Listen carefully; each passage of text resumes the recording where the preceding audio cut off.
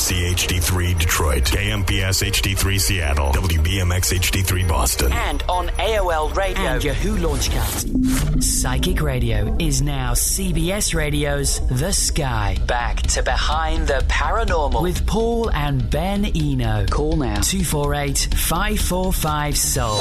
New skyradio.com.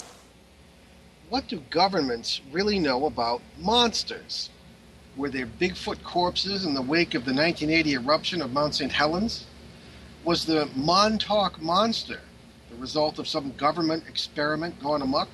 Hey there, and welcome to the 466th broadcast of Behind the Paranormal with Paul and Ben Eno. I'm Ben, and those extremely strange questions came from my co-host and partner in the paranormal, my dad. So this evening, we welcome back one of the most credible people in sometimes an incredible field. If you'd like to put in your own 2 cents about this incredible field, our call-in number this evening is 248-545-7685. Again, that is 248-545-7685. Nick Redfern is the author of many books on UFOs, aliens, Bigfoot, werewolves, the Loch Ness Monster, paranormal phenomena, conspiracy theories, psychic powers. But it reminds me of the job interview of Winston Zeddemore, and they go, do you believe in this? Do you believe in that? Yeah. Anyway, and he also writes about Hollywood scandals. Okay, well, there we are. The crickets are after us again. Anyway, to round things out, what we're talking about tonight is dealt with in Nick's new book, just released in May, Monster Files, a look inside government secrets and classified documents on bizarre creatures and extraordinary animals. Nick is a regular contributor to UFO Magazine, Paranormal Magazine, and the Fortean Times. He has written for the British-based Daily Express and People newspapers, Military Illustrated, dear old Fate Magazine, along with a weekly column, Lair of the Beasts, from Mania.com, and he maintains a large number of blogs. He has appeared on innumerable international television and radio shows and has himself tracked monsters all over the world. He also runs the American office of the British-based Center for Fortean Zoology, the world's only full-time organization dedicated to investigating mysterious creatures, otherwise known as cryptids. A native of the UK, Nick lives in Texas. So Nick Redfern, welcome back to Behind the Paranormal. Oh, thanks for having me back on, guys. Oh, it's always a pleasure. So Nick, let's get right down to brass tacks here. Does the Pentagon have Bigfoot on ice? Well, this is probably one of the most controversial scenarios, regarding cryptozoology, which is sort of the official title for the study of animals that science and regular zoology doesn't acknowledge existing. Now, this particular story about Bigfoot goes back to 1980, May 1980 specifically, when Mount St. Helens in Washington state suffered this huge volcanic eruption, which essentially sent plumes of dust, dirt, and just debris just thousands of feet into the air. And to give you an idea of the blast itself, it flattened roughly 200 square miles, of forest land surrounding the mountain, and the blast speed as the volcanic eruption occurred horizontally from the mountain across the forest, it shot across at 250 miles an hour. That was the wind speed. So it gives you an indication of the sort of sheer power that was involved. And unfortunately, a lot of people who lived in the area refused to heed the warnings to leave, and roughly 60 people were killed. And of course, the emergency services went in, to lend assistance and help rebuild the area and rescue people who were injured as well. And this involved, the regular emergency services, but military personnel from local military bases in the area, or the ones closest to it at least, went out to also give help and assistance and aid in the recovery program. And over the course of, literally in months, just a matter of months after Mount St. Helens occurred in May 1980, and right through till last year, we've now got somewhere in the region of about 15 or 16 retired military people who've come forward and talking about their knowledge of Bigfoot creatures having been found dead on the mountain after the explosion. Now, if Bigfoot exists, as a flesh and blood animal, that's not out of the question, because we know that officially, when Mount St. Helens erupted, that more than 1,000 elk were killed in the explosion, and literally tens of thousands of smaller animals. And what's interesting is that Mount St. Helens actually has a long history of strange creatures reported from the mountain itself. For example, you can go back to the times of the English settlers, and they talked about how the Native Americans of that era had legends of hairy giant people that lived on Mount St. Helens. Mount St. Helens, is just a massive, heavily forested mountain. And in the 1920s, there was sort of like a violent confrontation between loggers and woodsmen, whose cabins were attacked in the middle of the night over the course of several nights in one particular area by what were described as like these large, lumbering, shadowy creatures. And the actual area of Mount St. Helens where this occurred has since become known as Ape Canyon, sort of celebrating the story. So in other words, you have this long tradition. But these various military people who've come forward have talked about their knowledge of like large double-rotor military helicopters coming in and hovering over certain areas with large nets hanging down, and soldiers on the ground loading these dead, hairy, humanoid creatures into the nets, and then being carried away, presumably to the nearest base, because there's no way they would fly something like that over open territory. And as I said, we've now got somewhere in the region of 15 or 16 retired people all talking about this from their own unique perspectives, which actually adds weight to it. If they're all telling exactly the same story, it'd be suspicious, but they're telling it from their own unique angle and, where they were at the time and what they knew about it. And so it's like a fascinating story because it leads into the idea of, these bodies having been secretly autopsied. But I guess the most intriguing thing, or one of the most intriguing things, is why it would be subjected to secrecy in the first place. Why not just admit it? Because it would just be a zoological mystery, not one for national security reasons, But the more we look into it, as I point out in the book, there are a lot of weird stories that, although it goes down controversial paths, where we have linkages between Bigfoot sightings and UFO activity, and people talking about Bigfoot vanishing in a flash of light, as if it was something that sort of straddled the flesh and blood world and the UFO world and the paranormal world as well. Mm-hmm. So maybe that might have something to do with the reasons why much of this has sort of been hushed up, the idea that, something's been discovered that pushes it away from just a zoological mystery and possibly something that, is of more of interest to the official world, so to speak. Well, this is what we hear, and our own work has led to the conclusion, at least by us anyway, that whoever it is, whether it be governments or something else, is very interested in the paranormal from the viewpoint of militarizing it, yes, weaponizing it, turning it into a power source, literally for the generation of power, by using particularly what we have found as the multiverse kind of scenario, energy exchange, things of this kind. So, I don't know, that sort of what you say kind of matches up with what we... Well, yeah, that's interesting because, one of the theories that I've heard from a number of people is that the military is less interested in Bigfoot per se, but more interested in the way these creatures, reportedly, according to the witnesses, sort of vanish and flit, in and out of our reality. And I think what the thrust of the research is not so much what Bigfoot is, although that's certainly a significant part of it. It's the means and the ways by which it flits in and out of our reality. If you could sort of duplicate that and understand it, that from a military advantage perspective, if you could zip in and out of reality and kind of jump from one place to another, that would give you a huge advantage. So I think it's things like that. It's like the byproduct of how the creatures act. We're not more the driving force. Well, exactly. We're not cryptid experts by any means, but we have we do sort of live among this multiversal reality even in ghost research or anything else, and it really rings true with us.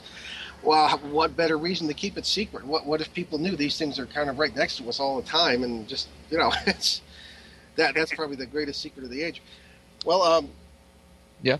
Oh well, I was going to ask about League monsters, but I don't know if we wanted to get into this a little early. We could do a transition there because lake monsters. Well, yeah, look at Loch Ness Monster. The same thing going on with that. Yeah, same process, same interest. So now let's form that into a question for Nick here. Well, I was going to ask one thing first. You form the question on that. I'll ask something else. Got it. Okay, Nick, you yourself have hunted these things all over the planet. Have you yourself ever seen Bigfoot? I actually haven't. It's one of these situations where I think, unless you're really lucky, you've got to be in the right place at the right time to actually experience something. And of course, when you look at the sheer vastness of some of like the Pacific Northwest woods, I mean, you're talking hundreds and hundreds and hundreds of square miles of nothing but forest, that hardly anybody ever goes into. So, I think with the best will in the world, unless you're in the right place at the right time, or you see something by accident, or, you're having sufficient funding to sort of spend 6 months out just trekking around, period, then chances are you're not going to see something. But, I mean, I have come across things like footprints and heard a lot of weird noises that, in areas where Bigfoot's been seen that don't sound like regular animals. So, I sort of can't rule out something's occurred, but, I've not sort of had that definitive thing where, Bigfoot's charged across the road in the woods, that sort of thing. Well, my main experience with that sort of thing was in England in 1989. I was sent there by a certain magazine that will remain nameless. was hosted by some people who were interested in the what was called the Beast of Exmoor, which I'm sure you've heard of, sort of a big cat sort of thing, which is native to this country, but not there. And my ultimate conclusion after interviewing police officers, farmers, witnesses, and as you know, it's in Devon, very North Devon, very rural area. I thought it was just a big cat. I could just picture someone in 66, when they passed the Animals Act. Sorry, 76. When Parliament passed the Animals Act, so some old colonel from the Raj or something, releasing some Black Panther that he had, and interbreeding with local animals. Zoologically, it's very interesting, but the magazine was all upset that I didn't come back with, Loch Ness or Bigfoot or something like this. But in any case, I feel your pain on that one. So we are getting ready to take a break. Well, what's our time? Yeah, okay. And you were listening to Behind the Paranormal with Paul and Ben Eno on CBS New Sky Radio, and our wonderful guest, the great Nick Redfern, will be back shortly to talk about cryptids and other such things and what may be known about them by various governments. Stick with us. Enlighten, empower, enrich. This is CBS Radio's The New Sky. New horizons, no boundaries.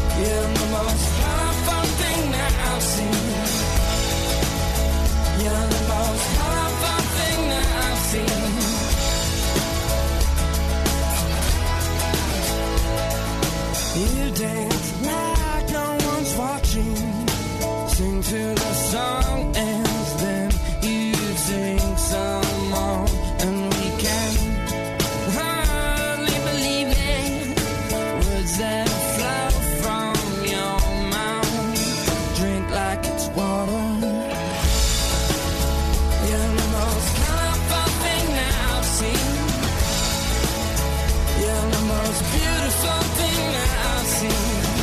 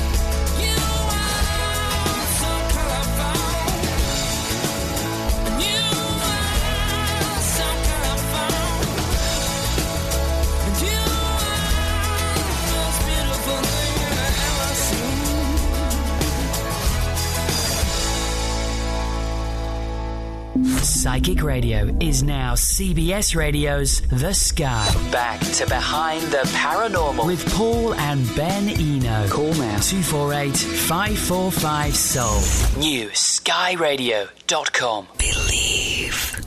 And you better believe it is back to Behind the Paranormal with Paul and Ben Eno with our wonderful guest, Nick Redfern. And we are going to get into some pretty crazy topics here with lake monsters once we finish up with Bigfoot. Okay, so Nick, did you want, before we leave the subject of Bigfoot, at least for now, did you want to comment once again on what exactly the government might know? Well, yeah, I mean, for me, I've looked into a lot of Bigfoot cases, and I'm absolutely 100% convinced that Bigfoot is more than just a North American unknown ape. I don't think it's just like the equivalent of a Congo gorilla or anything like that. I think it seems to have UFO overtones, paranormal overtones, and I think this is what interests official agencies, because if Bigfoot, as some of the evidence suggests, sort of flicks in and out of our reality, it may be that Bigfoot is investigated, not so much just because of what Bigfoot is, but to try and determine what technology is used in being able to sort of like jump from this reality to another, or, sort of distort time and space and zip in and out of here and there. That would give whoever possessed that technology incredible advantages over, the enemy or whoever. So I think that's why Bigfoot is secretly watched and studied for the byproduct and the spin-off of what it actually is able to do. Sounds like the most likely possibility to me. Now we'll move on to Ben's favorite subject. Ah, yes, lake monsters. Mm-hmm. So does the U.S. military hide anything about lake monsters too, or just Bigfoot? Well, the lake monster angle is an interesting one, because I found reports from both the United States and the UK, and I found no evidence that they were the program sort of ran in tandem and together, but they both used lake monsters from the same perspective. That's to say that lake monster stories were actually created to hide military programs. And I talk about one particular case in the United States where in the 1940s and 50s, when experiments were being done in various lakes using small submersibles like remote-controlled, like submarines, which were in test stage, but they were sort of highly advanced and sophisticated, and this was the height of the Cold War, and they have to be tested somewhere. That when people started reported seeing these sort of strange-looking, fast-moving things just breaking the surface of the lake, the military actually started spreading stories of lake monsters in the area, which sort of gets into very bizarre territory where, you have a situation where the military isn't so much investigating monsters, on its own at least, but also inventing monster stories, as a means to cover up something else. And I also found evidence of this in Wales, the country, not the animals, Wales, right. Where way back before the First World War, and the British military was trying to determine if they could train SEALs to basically charge through the water at German battleships, and the SEALs would have explosives strapped to them, sort of like a suicide mission.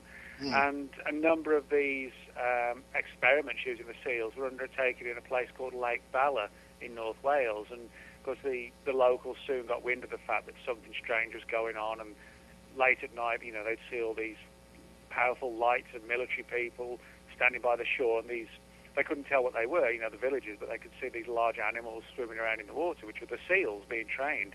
But when the locals heard about it, again, the military, the British Royal Navy, started spreading stories that it was a lake monster to hide the fact that, they didn't want the story getting back to the Germans. So you have this weird situation where, the very existence of monster legends, they're not just investigated, but agencies realize how they can manipulate these legends as a cover for something else. And that happened a couple of times, at least, with lake monster traditions and legends. That's very interesting. I'm thinking, however, of a number of small lakes in Ireland, particularly. Yeah. Even Iceland, where we were last September. Oh, yeah. The stories that have risen from there, they don't seem to be near any military bases, or don't seem to be even large enough for any such experiments. No, I mean, Yeah, I mean, this is an important thing to point out. I mean, there's absolutely no doubt in my mind that there are genuine lake monsters, but I think it's like a lot of these things that when stories develop based on real events, those real events can then be manipulated for something like a cover story. But the important thing I would want to stress to the listeners is that just because military agencies may have fabricated some lake monster stories to hide their own actions and activities, that doesn't take away the fact that there are very strong and good credible cases, where strange creatures have been seen, like Loch Ness, and as you point out, a lot of these smaller Irish lakes, and Loch Morar in Scotland, then you've got like Ogopogo and Champ and things like that. And, I'm firmly convinced that whether they're unknown animals or, surviving creatures from previous eras that we believe become extinct, I don't know. Maybe it could be a combination of things, but there's no doubt in my mind that a lot of lake monster stories are based on undeniable sightings of real creatures. But it is funny that you bring up the military aspect. In my own military training, there was a certain intelligence component, and we're actually told, that there are ways and how to do it of taking what people already. Obviously, lake monsters weren't part of the discussion, but nevertheless, things people already believed or things that were generally believed, whether they were true or not, and how to manipulate them and transition into something else that you wanted people to do. So that certainly rings true again. Mm-hmm. What about other governments? Now you say the British government keeps a file on sea monsters. Is that true? Yeah, that's actually 100% true. The file itself is housed at the National Archives in a place called Kew, K-E-W, which is just on the fringes. Yeah. Oh, okay, cool. Just on the fringes of London. Yeah. And the National Archive is like the American National Archives, where you've just got millions of pages of formerly classified files, which are now on public display. And you can actually go down there and you can just pour through the files, or you can review the file titles. There are thousands of titles, and then see which ones are declassified and which ones aren't. And I was going through this huge master list one day and found a reference to a file that was titled Sea Serpents, and which sort of caught my eye, as you probably imagine. And the file itself actually runs from roughly 1830 to 1880, so it's like a 50-year, like a half a century of files. So it's a very packed file, and it's filled with reports, interestingly enough, from military personnel, British Royal Navy military personnel. The file was put together by the old Admiralty of the British military. And as I said, it's packed with reports covering 50 years, and most of them, interestingly enough, all originate from the Atlantic Ocean, and a lot of them down by the island of St. Helena, which, in itself is interesting too, because it suggests maybe there was a colony of these creatures there, because the reports from that specific area span decades. Now, what's particularly notable is that in many cases, the reports weren't of vague things in the distance that could have been, a blue whale or a shark or whatever. They actually talk about, bear in mind this is the 18th century, so we're talking, sort of warships that look like old-style galleons, sort of made of wood and sails, etc. But the reports talk about the crews and the captain just leaning over the side of the ship and seeing these gigantic creatures.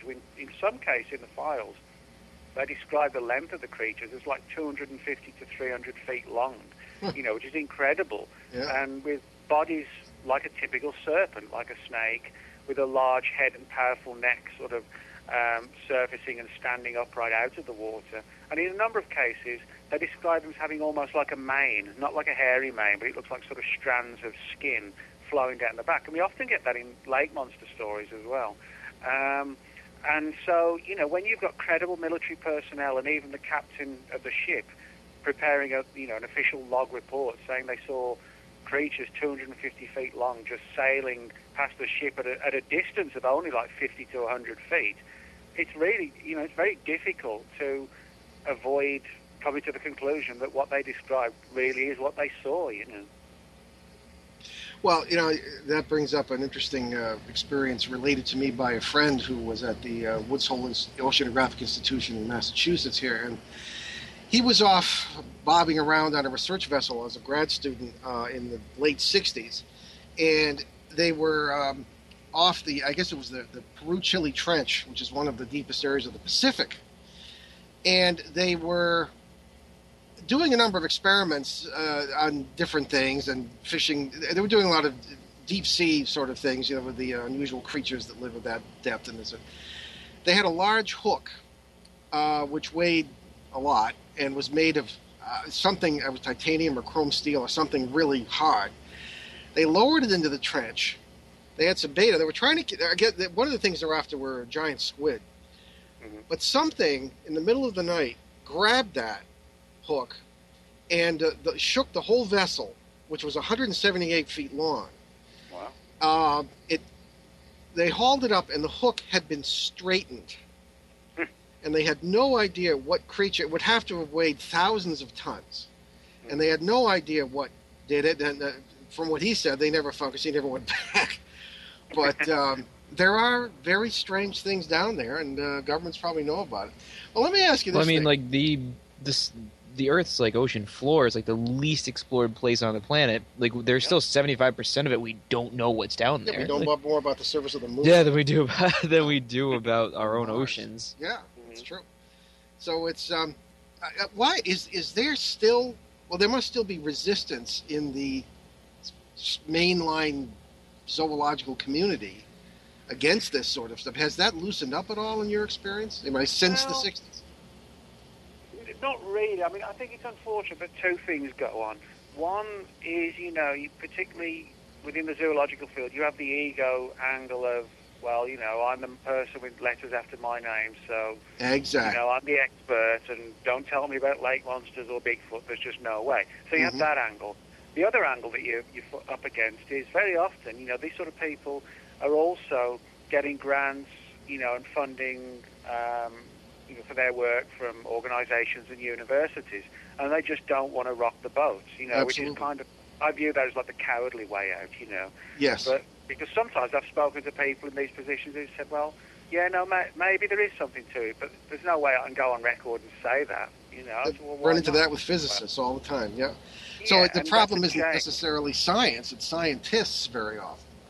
Yes, and it's just the fear of what their peers are going to say. Are they going to lose their funding? Which, for me, it's kind of sad that they don't have the gumption and the wherewithal just to stand up and say, hey, maybe we should look into this. But that's the same with UFOs, or anything, or I'm sure, ghostly activity that scientists, unfortunately, for the most part, just won't ally themselves to something controversial for fear of what the backlash is going to be, not because they're not necessarily privately interested in it.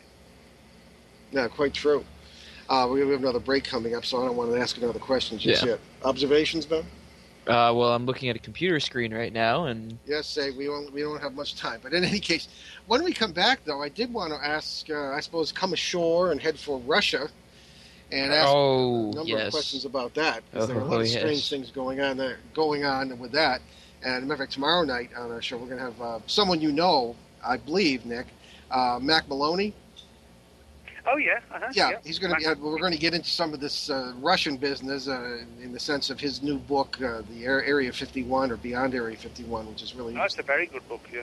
Oh, it's great. It's just terrific. Well, he's not quite a neighbor of ours, but he doesn't live too far away, so we do have him on and hope to see him very soon. But in any case, you are listening to Behind the Paranormal with Paul and Ben Eno on CBS New Sky Radio, and we're talking with Nick Redfern about cryptids and what governments or anybody else might know about them and maybe keeping secret and why.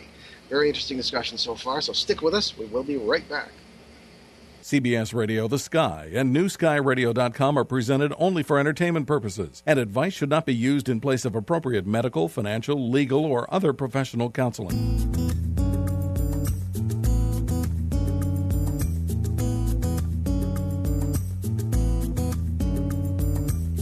Don't say one thing one day, then something else the next day. I'm trying to keep up with you. It's hard enough when you speak clearly, but when you're confused, it's like a good stream running through these rooms. And I'm reading more into your words than you have put into them. And that's my problem, that you tied these knots, now you undo them. You undo them.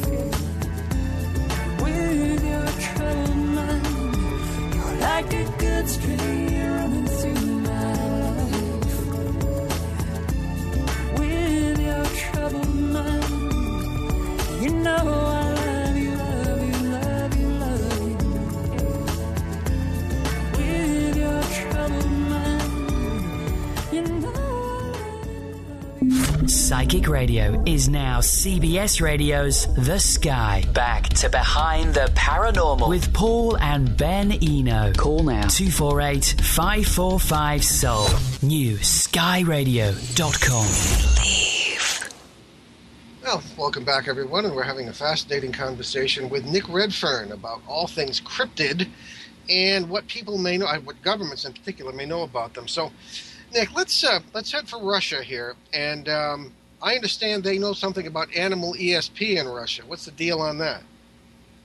Well, yeah, this is something that's gone on for many years, actually decades, where the Soviet government, its Academy of Sciences, has actually and actively provided funding for research into the field of ESP and psychic powers in animals. And this is actually an offshoot of sort of like the old Soviet Union's equivalent of the US government's research into remote viewing and so-called psychic spying.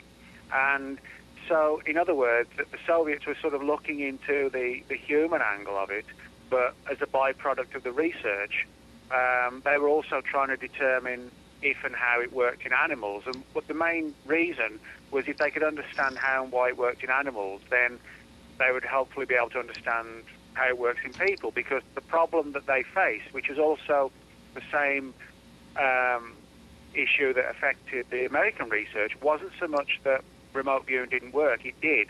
But the problem was it couldn't be relied on to work on every single occasion. And nobody seemed to know why. You know, sometimes the remote viewers would get like the equivalent of, I don't know, like writer's block or something, you know.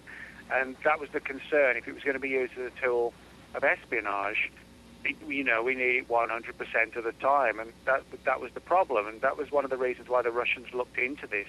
But, I mean, the files, which have actually, the U.S. Defense Intelligence Agency have now released its files, which were basically files put together in the 70s, where they were studying what the Russians were doing, keeping an eye on what the Russians were doing in this particular field. And documents tell a fascinating story, as I said, going back to like the 1920s of research into sort of mind-to-mind contact between animals, dogs and humans. That's to say, the person would try and psychically project a command for the dog to do something, and then they would, see if the dog would do it.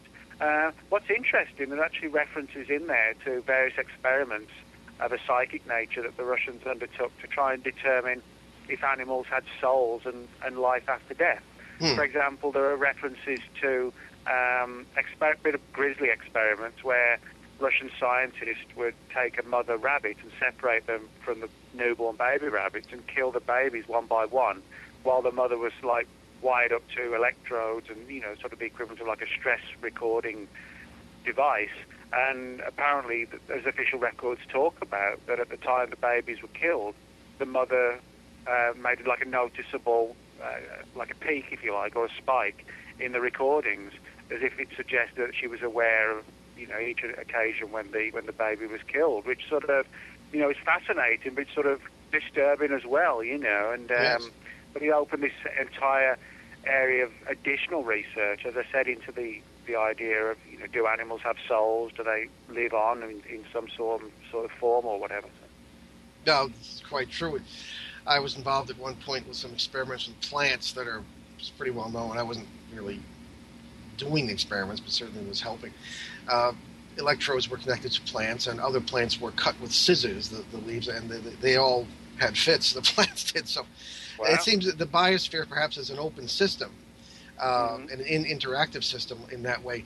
Do you think, and not to get off topic, but do you think that perhaps the fact that our instinct, animal instinct, if you will, and the best of it, is educated out of us in modern society, and that's why many of these abilities are dormant and have to be doctored up and experimented with and otherwise... Oh, yeah, I don't doubt that at all. I mean, you can look back into sort of ancient times, the early years of civilization, where ancient man clearly had far more of an affinity and attachment to, what we would call the paranormal or the world around us.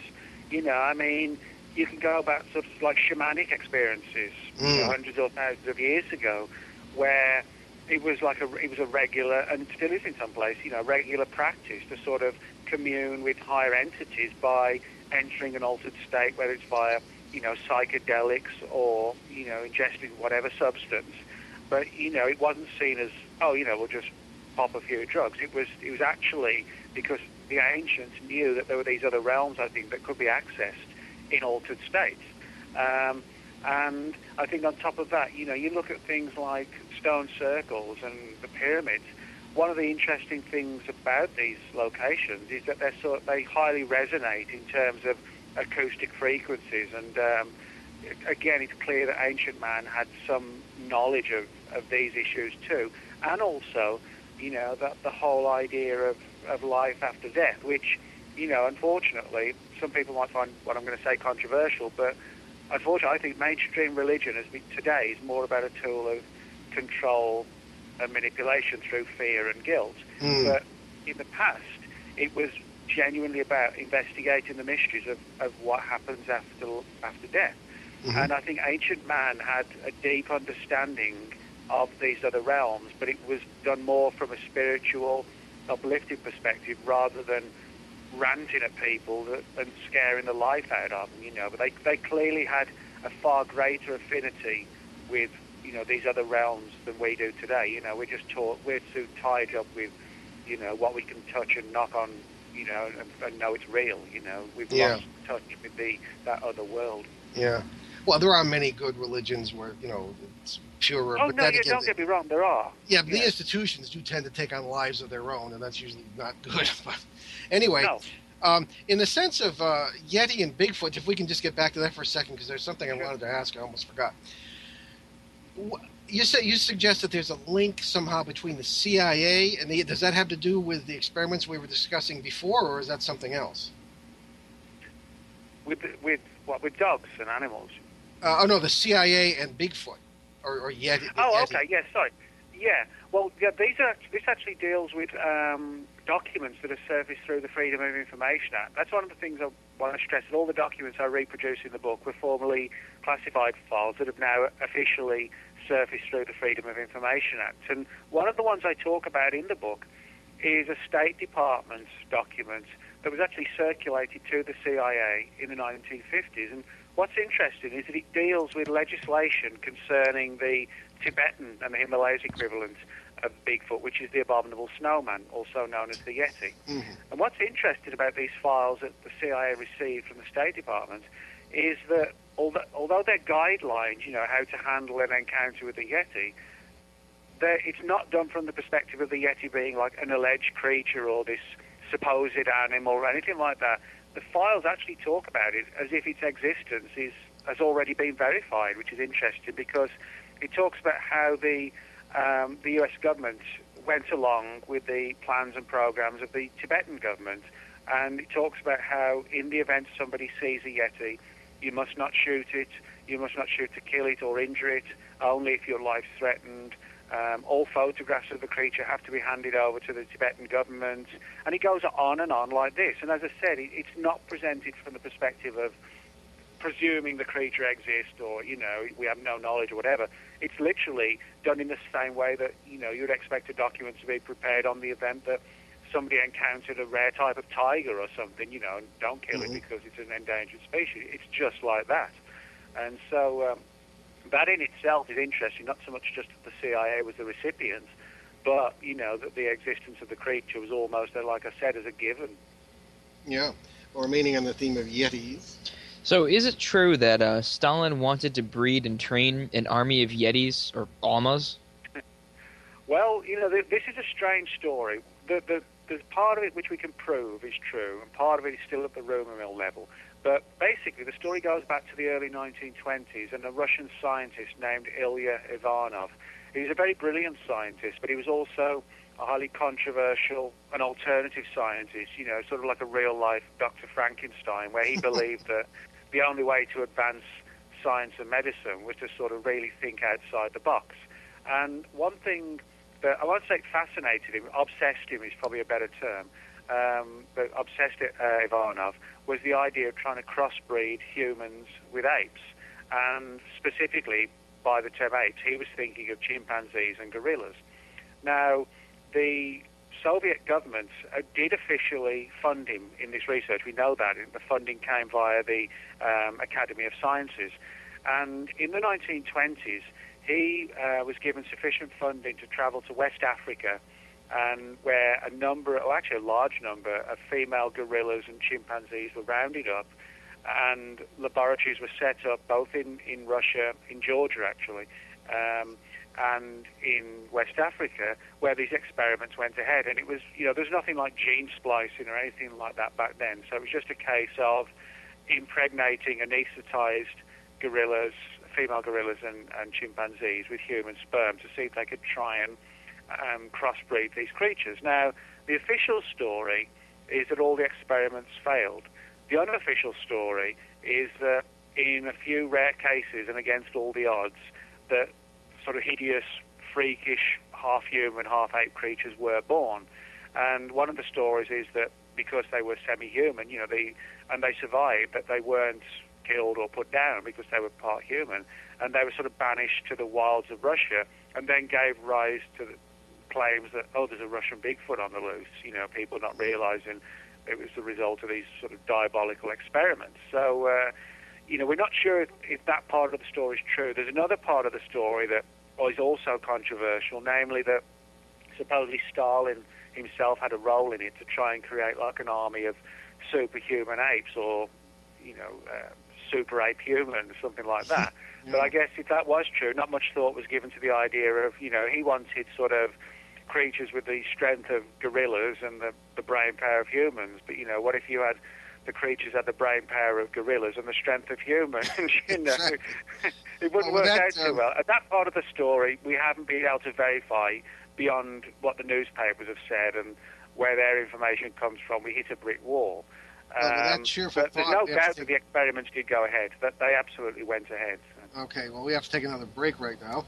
We'll be right back. It's Behind the Paranormal with Paul and Ben Eno on CBS New Sky Radio. We'll be right back with our good friend Nick Redfern to continue our discussion. Stay with us. Enlighten, empower, enrich. This is CBS Radio's The New Sky. New horizons, no boundaries.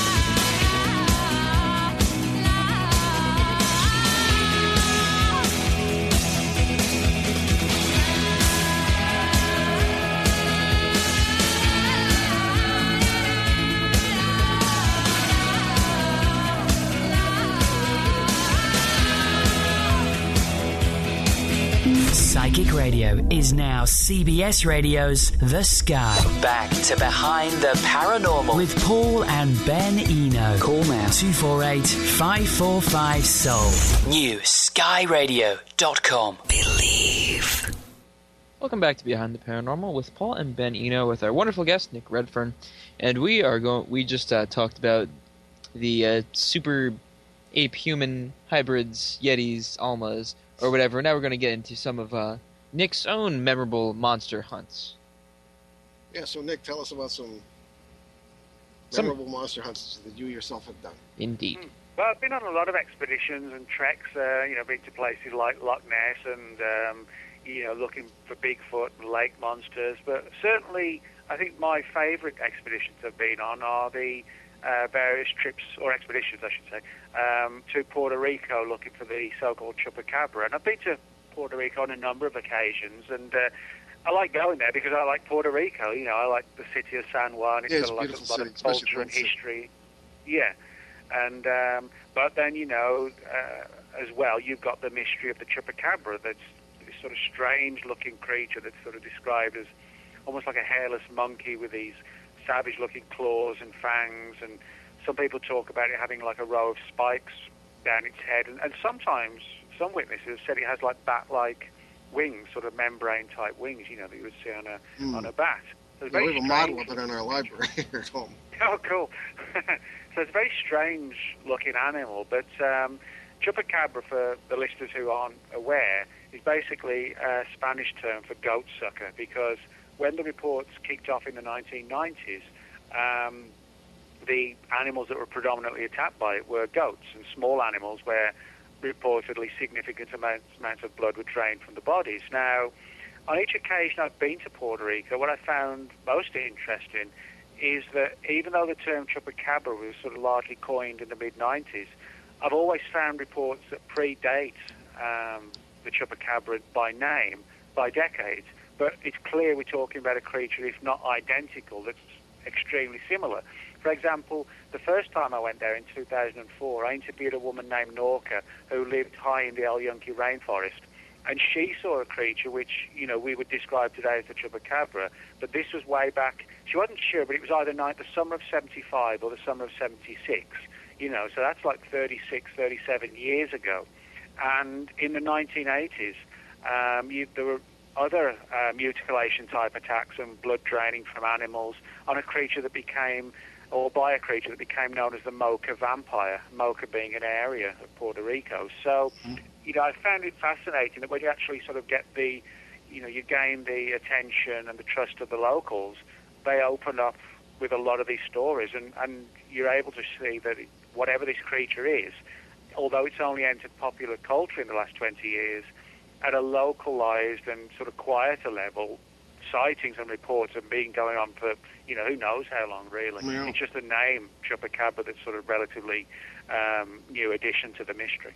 Well, before we continue with that, and before we run out of time, I wanted to give you a chance to talk about your website, your books, what you're working on, and just let folks know where they can find out more about you. All right, sure. Well, people can reach me at my blog, which is nickredfern14, FORTEAN.blogspot.com, and that also has a link to my Facebook page. And people can find me, just type Nick Redfern into Facebook. And I've got a few conferences coming up. One Paracon conference in Kansas City in September, and then one called the Paradigm Conference in Minneapolis in last weekend, but one in October. So I'll be speaking at those. And I'm working on a couple of new books, one more on cryptozoology and also another Men in Black book, which is one of my big interests. Oh, yeah, ours too, but that's for another show. Well done. Now, before we leave the issue of the Chupacabra, I understand that they're moving now. They're no longer just in Puerto Rico or that area. They've moved into your neck of the woods in Texas and other areas. Is that true? Well, yeah, we get a creature that's become known as the Texas Chupacabra, which are like these they look like hairless coyotes, and it's given rise to from the skeptics, they're just, coyotes with mange. But they're actually not. Now, what I would stress first is that the description of the attacks, where people talk about small farm animals being attacked and in some cases supposedly blood drained, that does tie in with the Puerto Rican creature, but the description's very different. The Puerto Rican creature is two-legged, has the spikes down its neck. there's no doubt that these so-called Texas chupacabra are canines. In some cases we have the corpses of them. I actually got the skull of one that was shot. Actually, I've got it on one of my shelves here. And DNA analysis was done, and it was shown to be coyote. But they're not just coyotes with mange. It looks like some sort of strange thing is going on with them at a genetic level. For example, the jaws, the top jaw and the bottom jaw of a coyote should be uniform, but they're not. It has like this huge overbite.